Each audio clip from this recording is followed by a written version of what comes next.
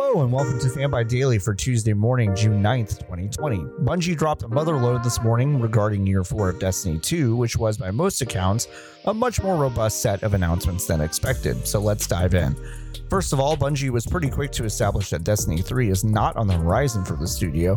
Instead, they're working on major yearly updates between this year and 2022.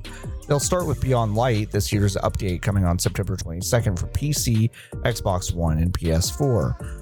As Bungie has hinted in recent trailers, the Guardians are headed to the Jupiter moon of Europa to check out the pyramid the Stranger found. Who's the Stranger? Well, she was a key figure without much of a plot in the original Destiny, serving as the narrative force, explaining what makes you, the player, so special in this world. She hasn't been seen since then and didn't have much of a purpose in the overarching story, but maybe she can shed some light, see what I did there, on the solar system's current problems.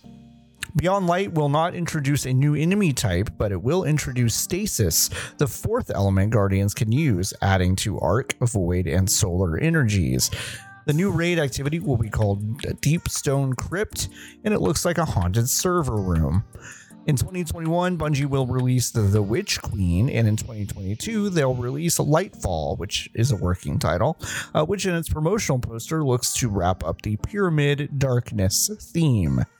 One of the wild things Bungie discussed in today's presentation is the idea that Destiny 2, the game that they made, is too big and complicated to keep updating with stability. They also mentioned that the breadth of content has created bloated file and patch sizes, so they've created the Destiny Content Vault.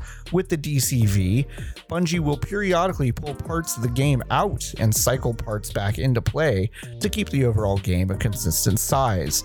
When Beyond Light comes out, Io, Titan, Mercury, Mars, and Leviathan will be cycled out of the game and rendered inaccessible to players. In what seems like the first major push to turn Destiny 2 into a Destiny platform, the Vault will release the Cosmodrome and the Vault of Glass raid from the first Destiny for Beyond Light. There are a lot of additional details over on Jordan Mallory's very comprehensive piece over on fanbyte.com, including information about special editions you can expect to grab later this year. I invite you to check that out. It's got a lot of details that we didn't cover here.